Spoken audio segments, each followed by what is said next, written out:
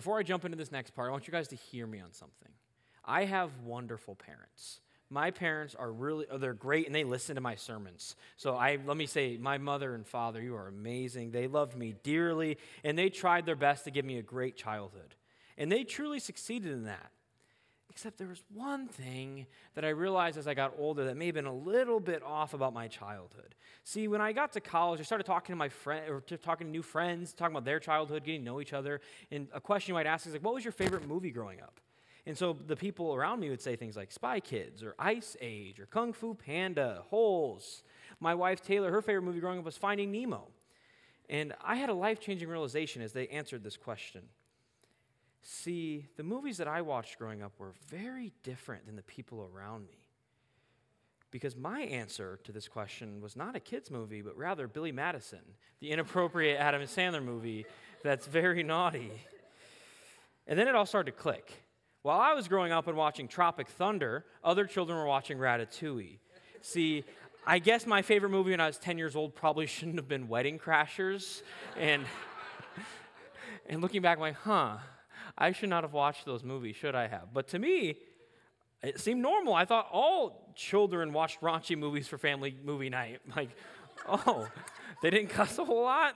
What kind of movie night is that? And I really didn't think there was anything wrong with it because the world around me said it's okay. It's just what my family did, so I thought it was pretty normal.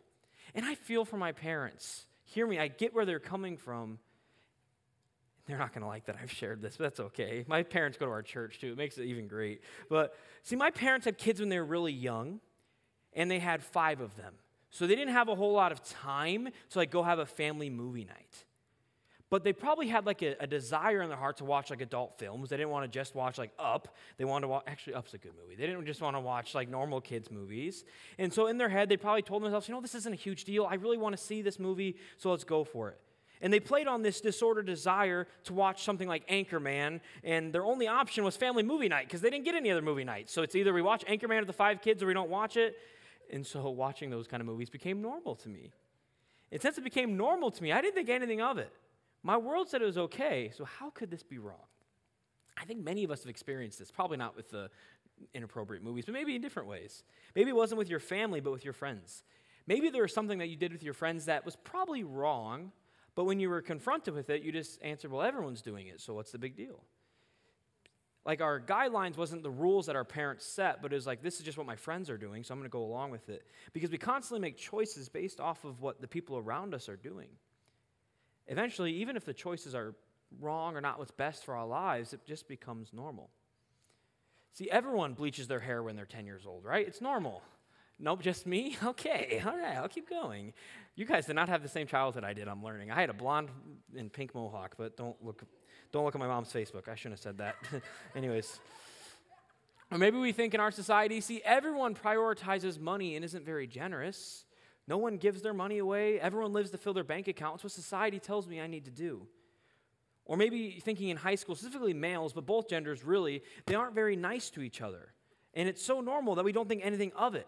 We think, oh, yes, friends are mean to each other and make fun of each other, right? But then we go to college and we realize, wow, we were all just a bunch of jerks. That was not fun or normal. Thank you for making fun of me constantly, high school friends. Or maybe we think, well, everyone goes out and parties. It's college. It's just normal. Everyone else cheated on that test, even though the professor asked us not to Google it, but everyone else did it, so it's fine.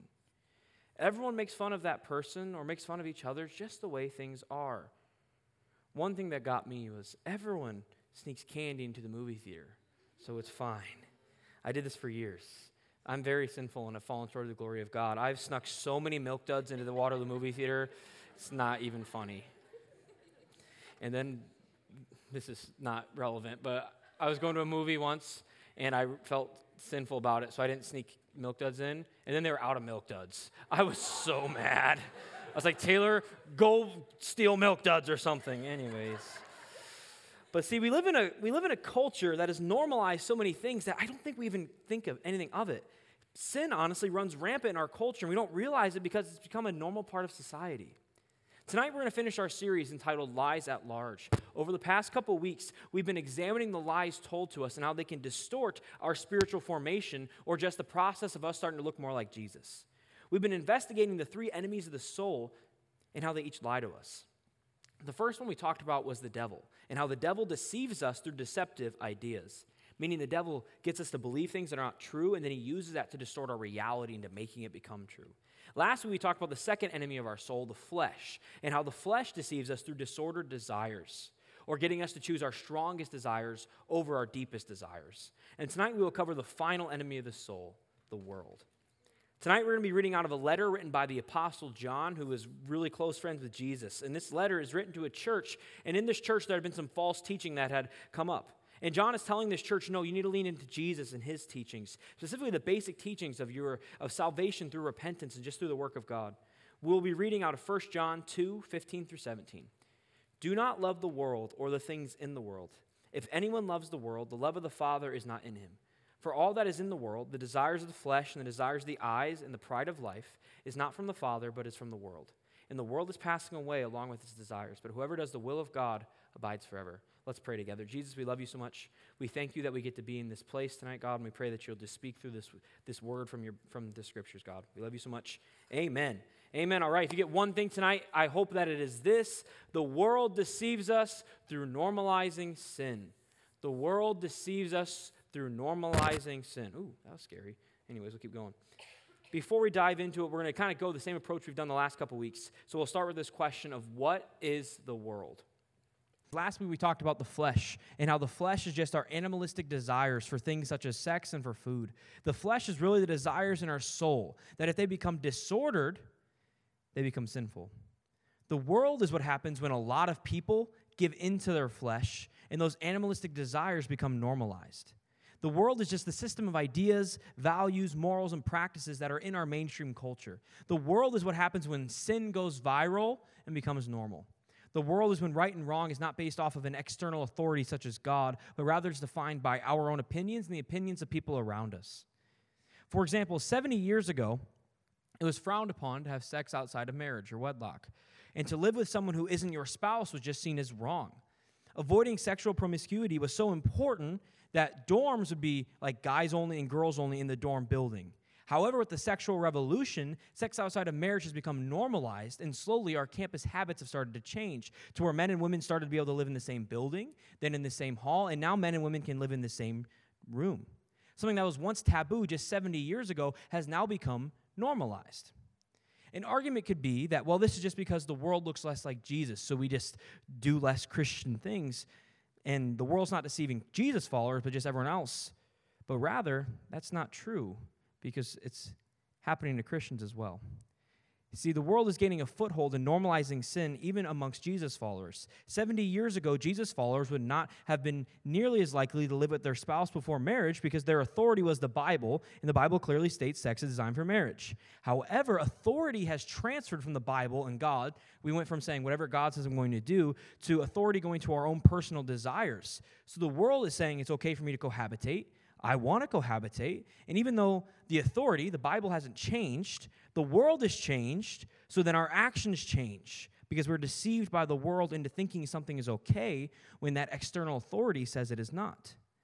The world is powerful, and the world deceives us through normalizing sin and making us think things are okay even if they go against our authority, which hurts our spiritual formation. Why does this happen? This happens because we influence each other. No matter how individualized we want to be, God created us to live in community. And what is going on around you will impact you. None of us are strong enough to resist culture and just be our own self. That's just not the way we were created. Our behaviors and actions will spread to the people around us, and eventually this creates a culture.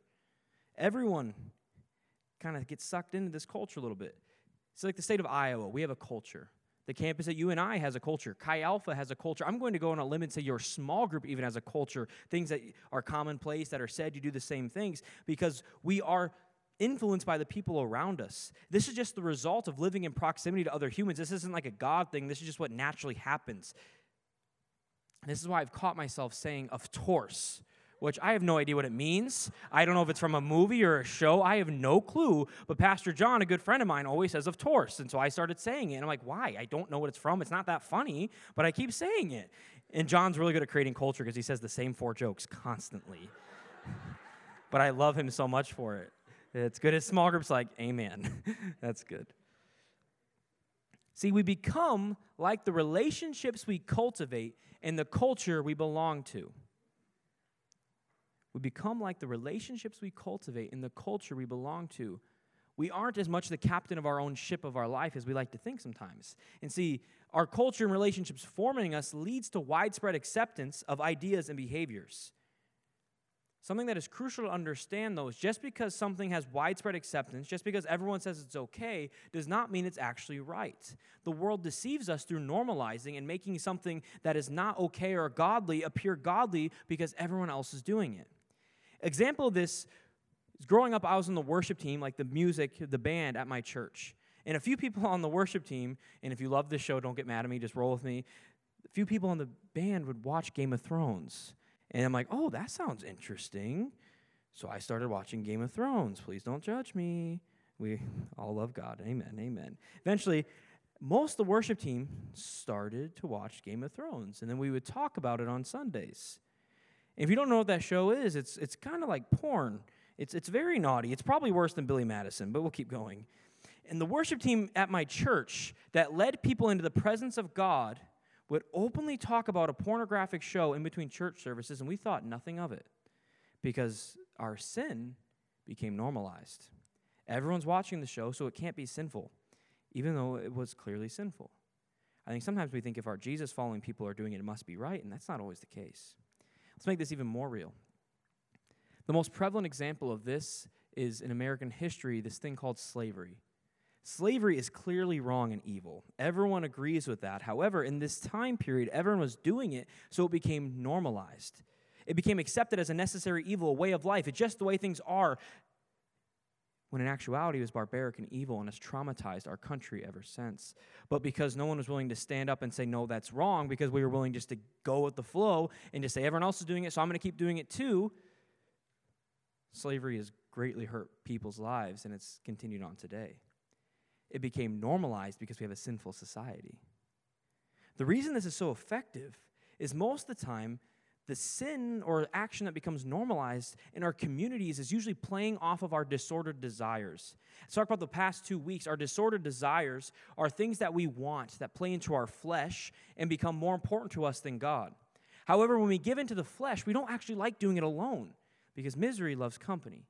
For example, on summer evenings, when I ask my wife, Taylor, if she wants to go to Four Queens for what's probably the 4th or 5th time that week, it's not because I care about her and want to make her happy and have a nice date night. I'll be honest. It's because I want a cookie dough snowstorm with chocolate ice cream, even though I've had 3 of them already that week.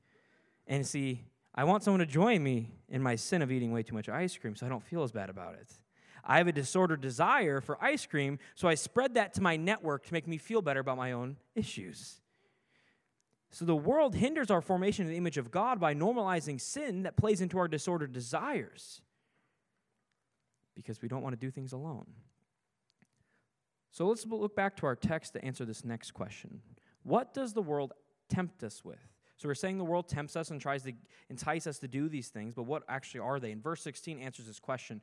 1 John 2:16 says, "For all that is in the world, the desires of the flesh and the desires of the eyes and pride of life is not from the Father, but is from the world." So the first thing the world tempts us with is the desires of the flesh. When John says, John again is the guy who wrote this, when he says the desires of the flesh, he was clearly referring to sexual temptation, but it includes other fleshly desires that we talked about last week, such as food, control, domination, etc. Really what this is, though, is the world tempts us with looking to the world for our happiness. We think if I just scratch that desire, then I'll be happy. The world deceives us into thinking if we give into our fleshly desires like everyone else is, then I'll be happy like them. We think if I just go to the hill and party like those other college students who seem to be having fun, then I'll be happy. But this is deception from the world at its finest because people don't enjoy sitting by themselves because they feel bad about it. They make it seem like a great time and they're having fun to draw people in with them. It's much easier to sin and give into our flesh with other people, so we drag people into our lives to make us feel better about ourselves, telling people that I'm happy and you'll be happy if you give into your flesh as well, when in reality, no one is deeply happy a morning after Sharkies. But we all believe this lie that everyone else is happy, and when they give into the flesh, We think they're happy, so we think we'll be happy, but then it doesn't work. And because the world is deceptive and we want this happiness that's promised to us, we all keep giving into the flesh and looking to worldly things for happiness, and none of us are finding happiness from it. Because we're all deceived and thinking, well, I just got to keep trying it because it's working for them, when in actuality, it's not working for any of us. Next, the world tempts us with the desires of the eyes. Here, John is talking about things like greed, envy, jealousy. Basically, looking at the people around us and seeing what they have and wanting it. We tell ourselves, if I just get that object, if I have that girlfriend, if I get that grade, then I'll be happy. We are looking to the world for contentment and meaning instead of looking to Jesus to fulfill us. Now the world's deceiving us into thinking that you can find contentment from the things of this world. We assume that when people arrive or they succeed in life, when they meet their goals, that they probably become content. But time and time again, it's proven that this is incorrect, that the people at the top of our society are not actually content. People like Robin Williams show us that the richest and most powerful and successful people usually are not content with their success. Jim Carrey put it best when he said, I think everyone should get rich and famous and do everything they ever dreamed of so they can see that it's not the answer. The world deceives us into trying to find our contentment through the world, through pursuing things like money, popularity, fame, because we believe the lie that people at the top are content, when in actuality, the people at the top will tell you that they are not content, and then neither are we, because we're in this endless pursuit of something that will never satisfy, so we're trying to find something that's just out of reach, and we never get there, so no one is content with what the world has to offer, because we have to look outside of the world to find true contentment, because the world was not created. It's a creation. It was not created to provide us contentment. It was created to be a lamppost to God, who's the creator, who's the one who can provide us contentment. The only avenue to find true contentment and meaning in life is through God. Only God can bring this because he never deceives us. And he loves us not based on our performance. We don't have to earn his love. The things of this world like success, money, and fame, we have to keep performing to keep earning them. God doesn't make us do anything to earn it except say, okay, Jesus, I'm in. Because when our contentment's based off our own performance, we're not going to keep being content because sometimes, I don't know about you guys, but at least me, I fail. And then when I fail, it's gone. But for God, when I fail, he just says, come closer. Only God is good enough to truly fulfill us. But the world tries to deceive us in thinking that it can fulfill us. The final way the world tempts us is through the pride of eyes. The world deceives us thinking that we can find our worth from the people around us. It's through the pride of thinking that we know best or that we are smarter than people around us. The world deceives us into rebellion. The world deceives us into thinking that only you or the societal norms of life can truly be the right way. We live in a society that the way you become worthy is by being different, by going against the grain, through individuality. See, a cardinal sin in our society is to be traditional, to accept a code of values. Submitting to something as old and traditional as the Bible is seen as primitive. The world deceives us into thinking that we must stand out, we must rebel, and that we cannot submit to any authority except our own, which plays into our pride of thinking that we are smarter than other people and that we know best. So how dare you, God, tell me how to live when I have the right to be a rebel and do as I please and I am my own authority? We think if we give into the teachings of Jesus, we are sacrificing our right to make our own choices for right and wrong. This plays into pride. Hear me. The church has done very, very many wrong things.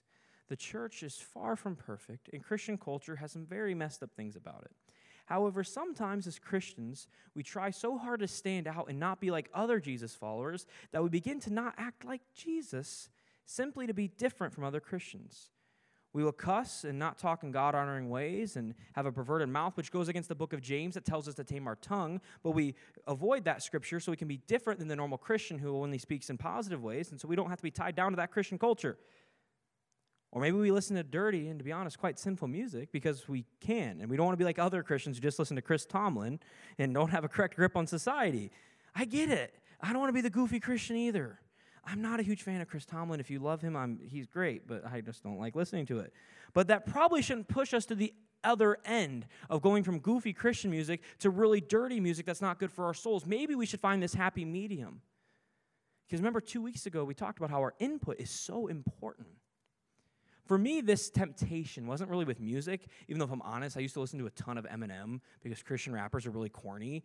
So when I'd lift, I'd listen and be like, I'm not afraid, and I'd be pumping, and then I realized, oh, that was 4 F-bombs, let's just keep rolling. But for me, music wasn't the bigger tempter. For me, it was TV shows. See, I didn't just want to watch Pure Flix or like that Courageous movie thing that came out where like the cop like threw the Bible at people. I don't know. I never saw it.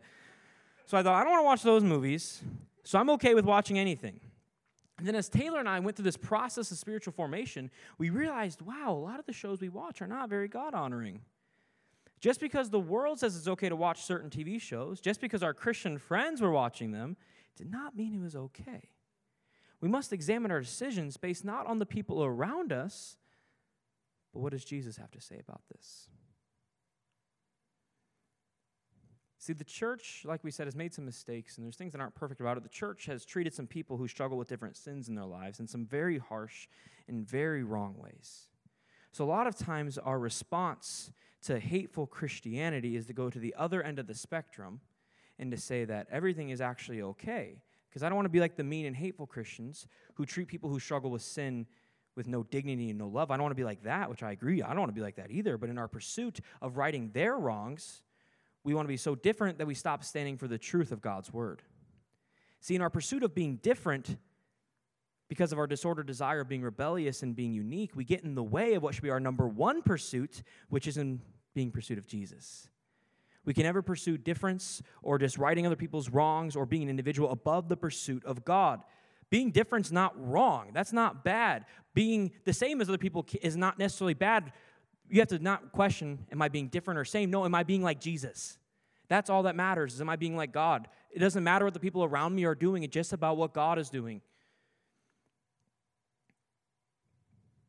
See, through the pride of our eyes, the world tempts us into trying to be rebellious, into thinking that we can be our own authority, that we have to be different just so that we can be better than the people around us, when in actuality, comparison is not with the heart of God. God says to show no partiality. So if we find ourselves just constantly comparing to other people to make our decisions, that is an incorrect way to go about life. Instead of comparing right or wrong to other people, just say, what does the Bible say? What does God say about this? That's my pursuit. The fact of the matter is that the world, nor us, really know what's best in comparison to the God of the universe. When we start thinking that our ways are more loving or moral than the ways of the Bible and the ways of Jesus, then we know we've given in to the pride of our eyes and we've let the world deceive us. It is dangerous territory to think we are smarter than God. Believe me, I struggle with this as well, all the time. Giving into pride, giving into comparison, it's hard. It's a very dangerous and hard trap. So there's no judgment here if you've given into that in your life. But I think we just need to get a new lens to which we look through. Instead of comparing our actions based on the people around us, we really need to start saying, what does God have to say about this?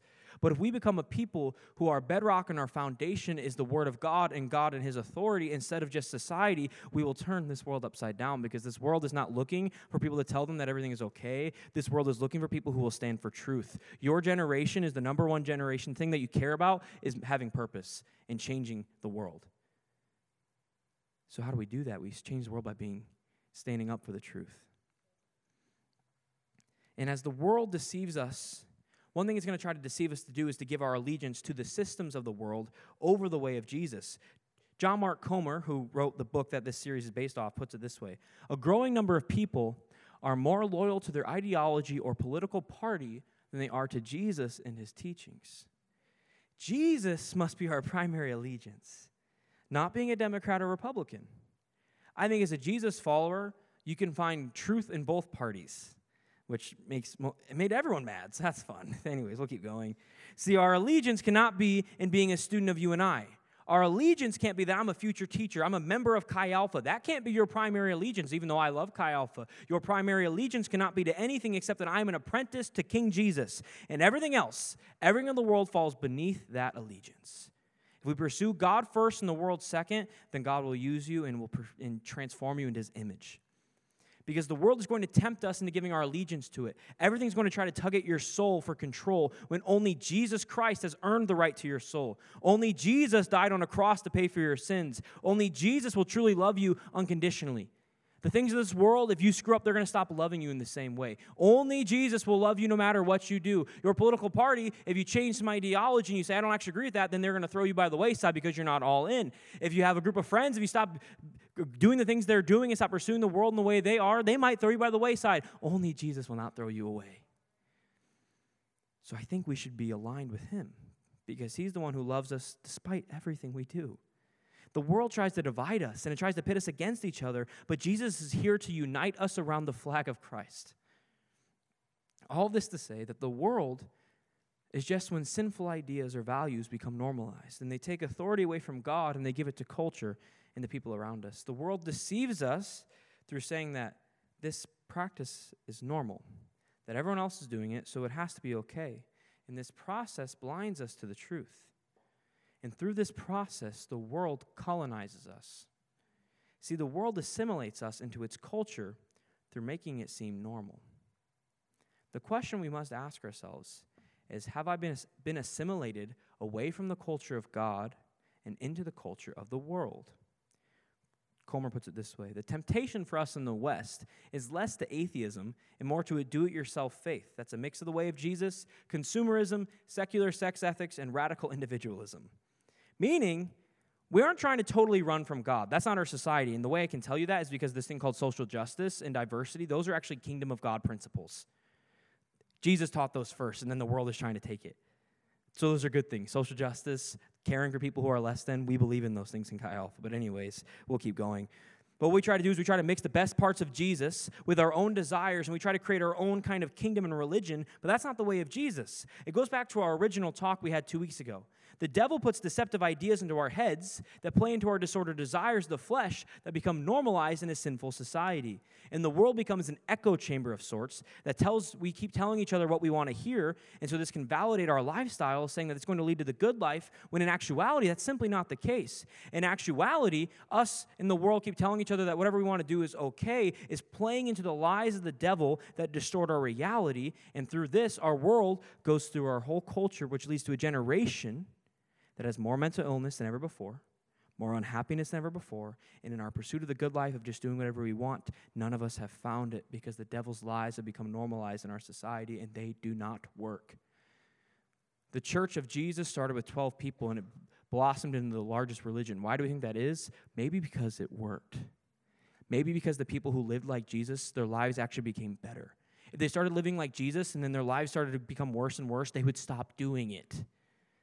Right? Because it wasn't because their parents made them do it, because their parents were dead before Jesus came.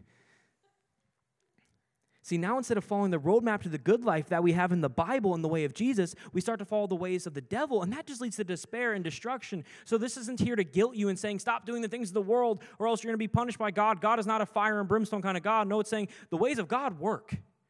So let's try them. It all goes back to, what lens do we use to decide how to live life? Do we look through the lens of the world, or what is society doing to decide what's best? Or we say, what would Jesus do? This can be taken even further. So what is our view of Jesus? Is our view of Jesus the American Jesus that says, no matter what, you'll be happy, and I promise you an easy life? The American Jesus that tells us that we can have both him and the things of the world? Or do we follow the rabbi from Nazareth who said, if you gain the whole world, you will lose your soul? Jesus who said that if you follow me, you're not going to have a place to lay your head. Jesus who says the way to follow me, the way to inherit eternal life is deny yourself, pick up your cross, and follow me daily. Because that's the Jesus of the Bible. I think the Jesus of our culture and the Jesus of the Bible have become different people. And I know that this doesn't sound loving. Like, oh, thank you, God. I can deny myself and pick up a cross and die. Thank you for that wonderful invitation. I'll pass. I get it. It doesn't sound loving. But in fact, it's actually true love. See, true love is not letting people just do whatever they want to make them happy in a moment without worrying about their long-term consequence. That's not true love. True love is not my wife, Taylor, saying, Derek, go ahead and buy whatever you want because it's going to make you happy in a moment, and saying you'll spend a bunch of money, that's okay. That's not true love, because Taylor knows me, and she knows my deepest desires. We talked about that last week, strongest versus deepest desires. Although there's things I want material-wise in the moment that seem fun, my deeper desire is to have margin in my life and security. I'm a worrier, so me not having like money and savings stresses me out, and Taylor knows that, and she knows I care about you, Derek. I know you want that coffee bean grinder. I actually just bought one of those, so this is not a good example. But anyways, we'll keep going. I shouldn't have bought that, but it's really fun. Anyways, we'll keep going. She knows that if you buy that, you're going to be stressed in a couple weeks when we don't have as much margin in our income. So she cares more about my future than my momentary feeling, and she tells me, Derek, that's probably not wise. Because she truly loves me. Doesn't just want me to be happy in a moment. Or maybe this looks a little bit different. Taylor knows that I want to be healthy. I don't want to gain weight. I was severely overweight in high school, and I do not want to be like that again. So she doesn't tell me just eat whatever you want. Instead, she cooks me grilled chicken when I ask for Raising Cane's because she loves me and knows that I will be happier in the long run with those decisions. And Jesus loves you so much. Jesus loves you so much that he wants to give you guardrails. Jesus knows that what you will become if you just do whatever you want or whatever the world says is okay is not who you actually want to be. Jesus cares way more about your soul than your temporal happiness. Jesus knows that if we pursue happiness in the ways that we think will make us happy, like sex, money, control, power, he knows those things don't lead to happiness. He knows that in our pursuit of the world, we will fall short in our pursuit of meaning and fulfillment. Jesus knows that we don't always have a clear view of what's best for our lives. Jesus knows that there's a difference between our strongest desires of what's best in the moment and our deepest desires of what's actually going to lead us to fulfillment. Jesus knows that, and he knows that he's better at driving the car of your life than you and I are. And Jesus loves us enough to tell us things that we might not want to hear in the moment through the scriptures that might make us cringe a little bit. He knows that, but he knows it's better for us in the long run. Jesus is in the long game. Jesus isn't just worried about your next 6 months. He's worried about your next 60 years. Jesus knows that we cannot have both the ways of the world and fulfillment through him. Timothy Keller puts it best when he says, if your God never disagrees with you, you might just be worshiping an idealized version of yourself. If your God never disagrees with you, you might just not be hearing from God. Maybe the world has colonized your view of Jesus and shaped him to be who you want him to be, not who he actually is. Jesus and I argue a lot. So I start my day praying and reading the scriptures, and about every day I get in there, I get my cup of coffee, and I wake up grumpy for some reason. I'm like, God, this stinks. I read the scripture, it says, like, die to self and be humble. I'm like, I don't want to be humble. And then I just slowly, over the next hour or two, Jesus just starts to soften my heart, like pats my head. I love you. Quit being an idiot. And it's good for me. I don't always agree with God, and I'm a pastor, so if I disagree with God, I'm going to go out on a limb and say, you guys might too. So we have our final enemy, the world. Luckily, though, we don't have to give in to the world. We can resist it. So it leads to a question of how do we resist the world? The answer to this question is quite simple. We resist the world together. We cannot follow Jesus alone. We fight the world through community. We need each other if we want to discern Jesus' truth over the lies of the devil. If we want to help each other override the desires of the flesh, the lies of the devil, and if we want to be a counterculture to the world, we must do it together. This is the call of the church, not the church like a building you go to on Sunday mornings, but the church is the people of God. The call of the people of God is to be a counterculture. Another way to put this comes from my favorite pastor in the entire world from New York City. His name is John Tyson, and he says that we are called to be a beautiful resistance to the world. We must resist the pressures from culture to blend in and fit in.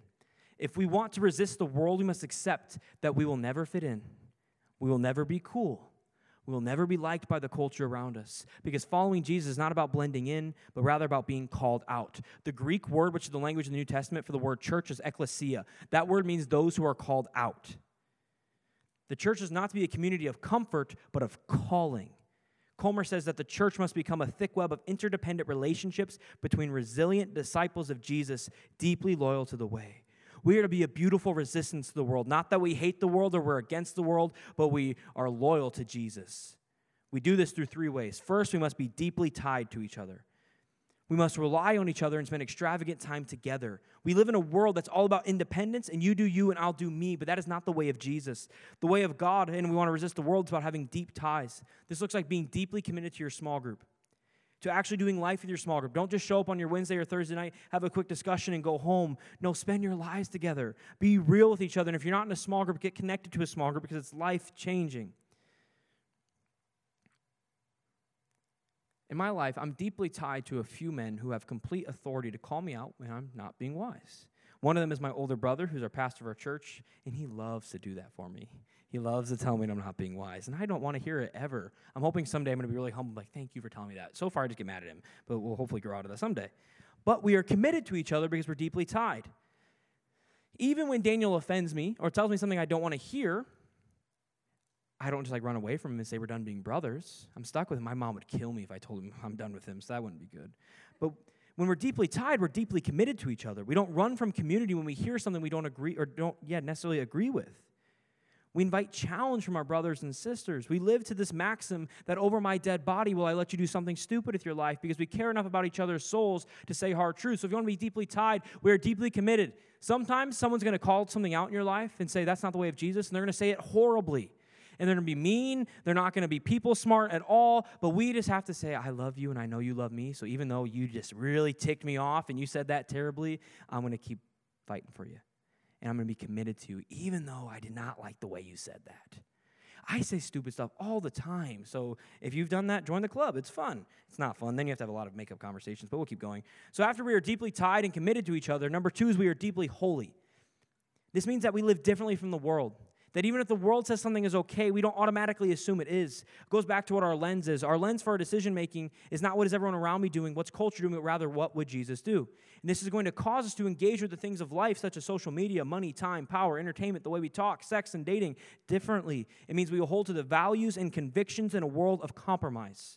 We will care more about what God thinks about me than what others think about me. We will live out Acts 5:29. This is, we must obey God rather than man.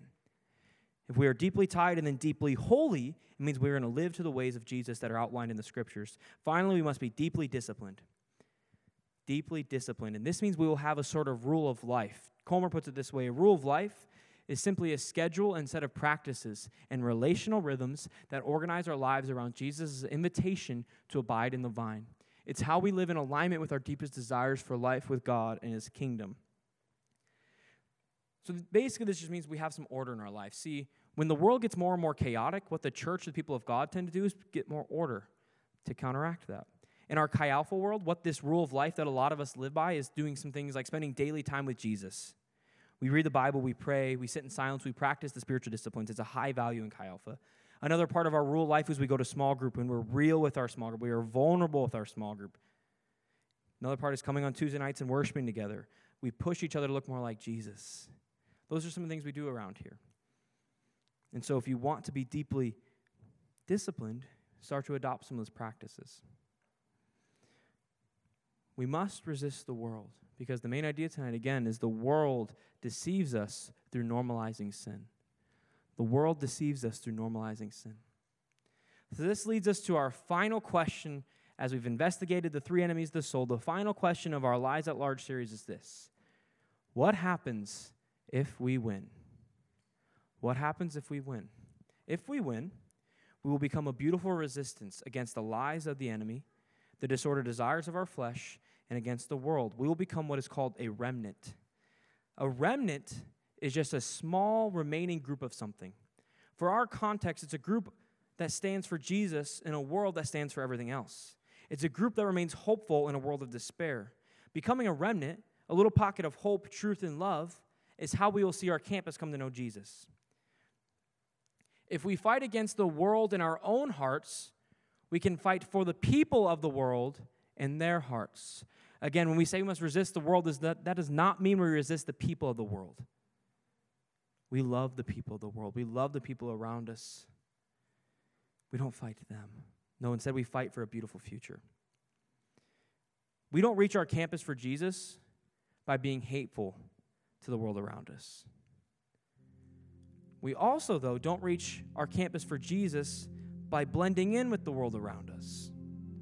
See, if we're hateful, we'll push them away by being jerks, and we don't want to do that. But if we just blend in and live the exact same lives as everyone else around us, why would they want to start following Jesus? Because there's nothing different about us. When people look at our lives, they have to see something different, or else why would they change their actions? Because the call to follow Jesus isn't always the most fun thing in the world. So if they say, wow, you go to church and you're more disciplined and your life's the same as mine, yay, why would I sign up for that? No, we must be different than the world around us. We must live lives that are so different from the world, that are so full of joy, that are full of happiness, full of love and purpose and purity. A life that even when our world is sinking, we still have hope. My prayer for Chi Alpha is that when your life doesn't go the way you want it to, which is going to happen, that's the way of the world. When your life isn't going the way you want it to, you're going to choose joy and say, I've still got hope because I've got a God who won. And if we do that, I promise you that if you are in a class and you all take this test and you all fail, and everyone's a grump and angry, but you have a smile on your face, people are going to be annoyed at you, but they're going to be really, really curious about what's different about you. that if you live in a world, we live in a world that is surrounded by negativity, by despair. And if you are a shining light, just imagine a completely dark room and there's one flickering light. What's your attention going to be drawn to when that light flickers on? The light. That little light is you. Is that in a world of darkness, in a world of despair, we must stand for the light of God and stand for truth and say, I'm going to have hope in a hopeless situation because my God is good. If we have nothing new to offer people, why would they bother living for Jesus? Jesus says in John 17:18 that as you sent me into the world, Jesus is saying, God, as you sent me into the world, so I have sent them, as in us, into the world. We are sent to our world to be a remnant, to fight for the people around us, to sacrifice for people and love them. We are sent to fulfill the call of Matthew 28:19 that says, therefore, go and make disciples of all nations, baptizing them in the name of the Father and the Son and the Holy Spirit, teaching them to observe all that I've commanded. And behold, I will be with you always to the ends of the earth. That is our call, to be a remnant of people who are fighting for discipleship. That's how we fight for the world, is by making disciples who make disciples who make disciples who live a life of real devotion, real community, and real responsibility. And the main way we do this in Chi Alpha World is through our small groups and our small group leaders. So this goes back to the very first thing I said tonight.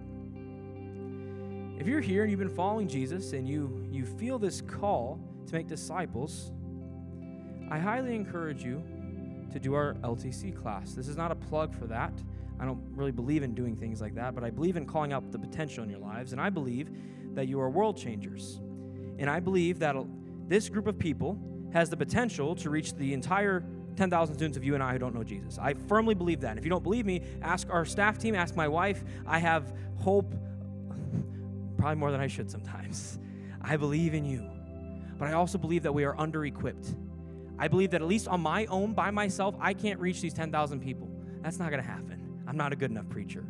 But I do believe that if we come together and we say we will be a remnant, we will be a beautiful resistance, and then we choose to be equipped through learning from people who have followed Jesus just a little bit longer than us, it'll help us look more like Jesus, will help other people look more like Jesus, and we'll see this campus turned upside down.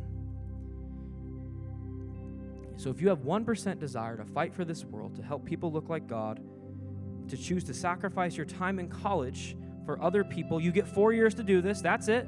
Maybe 5 or 6, depending on your study habits, but hopefully no more than 8. You get a few years to do this. We get a few years to be the remnant on this campus. If you feel a tug, I highly challenge you to sign up for LTC and see what God has. You're not committing to anything. It's just you saying, all right, God, I'll give you a shot. I'll see what happens. Who knows what God wants to do through you? Who knows? Maybe you're a freshman and you think you're not called, or maybe you don't think you're equipped to be a leader of other people. You haven't followed Jesus long enough. That might be correct, but I'm going to challenge you to do it anyways because none of us are equipped. I'm the youngest person who has my job, I think, in the entire country. I'm certainly not equipped for it, but God moves because it's not about us being equipped or having the talent. It's about us being like Isaiah, who says, here I am, Lord, send me. If that's you, I challenge you to see what God has, because I believe what God has done in your life, he wants to do through you. And I believe that that freshman or sophomore or junior or senior or fifth year who doesn't think they have enough time, I believe that if you're willing to commit to the cause of discipleship, to helping fight for this world, I believe someday there'll be someone in heaven who's only there because you were willing to say yes. And to me, that's why I live. Is so when I die, my line of people following Jesus doesn't stop with me, but I can look and say, holy cow, Jesus, thank you for using me. Possibly you're here, and this idea of being a remnant sounds intriguing, but maybe you're thinking, well, the ways of the world have been kind of fun for me, so why would I try this other way? What's so much better about this Jesus? See, this Jesus sees our world, and he sees the flaws, he sees all the mistakes we make, but the beauty is this Jesus didn't leave us that way. He didn't leave our world in filth as we've screwed up time and time again. He does not leave us that way, but instead, he creates a way out. And he does this through dying on a cross. See, there's a God, and he loves you so much that he paid the ultimate price and gave his whole life simply for you. He was the beautiful resistance against his world, so we can be the beautiful resistance to our world. Jesus wants you just to accept that payment tonight. We have a few options. We can either give into the world and its lies and blend into society, or it can be a beautiful resistance. We can resist the world through changing our lens to what does culture say is okay to what does God say is okay. And then after we become a beautiful resistance, we have one more option, or two options, one more decision to make. We can either choose to close off and hide ourselves out from the world and say, okay, we've resisted the world. We're not like the sinful people around me. I'm going to wait out this storm called culture. Or we can fight for the people around us. We can be a light to the people on this campus through living like Jesus outwardly, through making disciples, through sacrificing our time in college for this world. This little world of University of Northern Iowa has 10,000 students who do not know the name of Jesus. This little world called the University of Northern Iowa has 10,000 people who do not have hope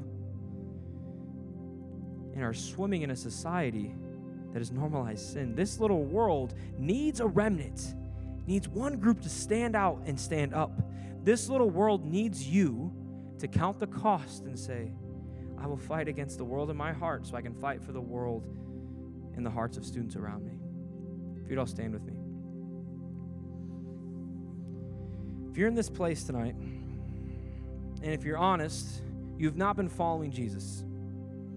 Maybe you once did and you stopped, or maybe you never have, and you want to change that and you say, okay, I want that hope that they talk about. I want this hope of Jesus. And you want to give your life to Jesus and have your sins washed clean white as snow.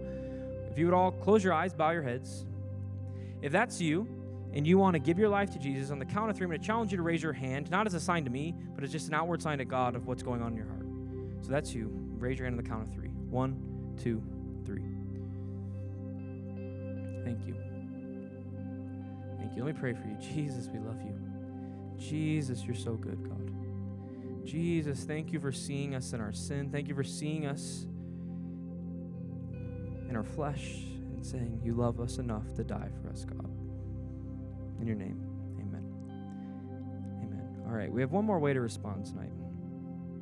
If you're in this room and you want to commit to A, resisting the world, but B, fighting for the world, and making your life about more than just you, I'm going to have a different challenge than usual. I'm going to challenge you to come and stand up here. We're going to sing a song together, and I'm going to challenge you to come up to the altar and worship Jesus and make a proclamation that I am standing for something besides myself. I will resist the world in my heart so I can fight for the world in the hearts of students around us. So I'm going to pray, and if that's you and you want to make that commitment, the altar is open. Let me pray. Jesus, we love you. Jesus, I thank you for this group of students. I thank you that you've called us to this campus, God. I thank you that you've created an avenue for us to resist the world and to fight for this world. In your name, amen. Amen. The front is open.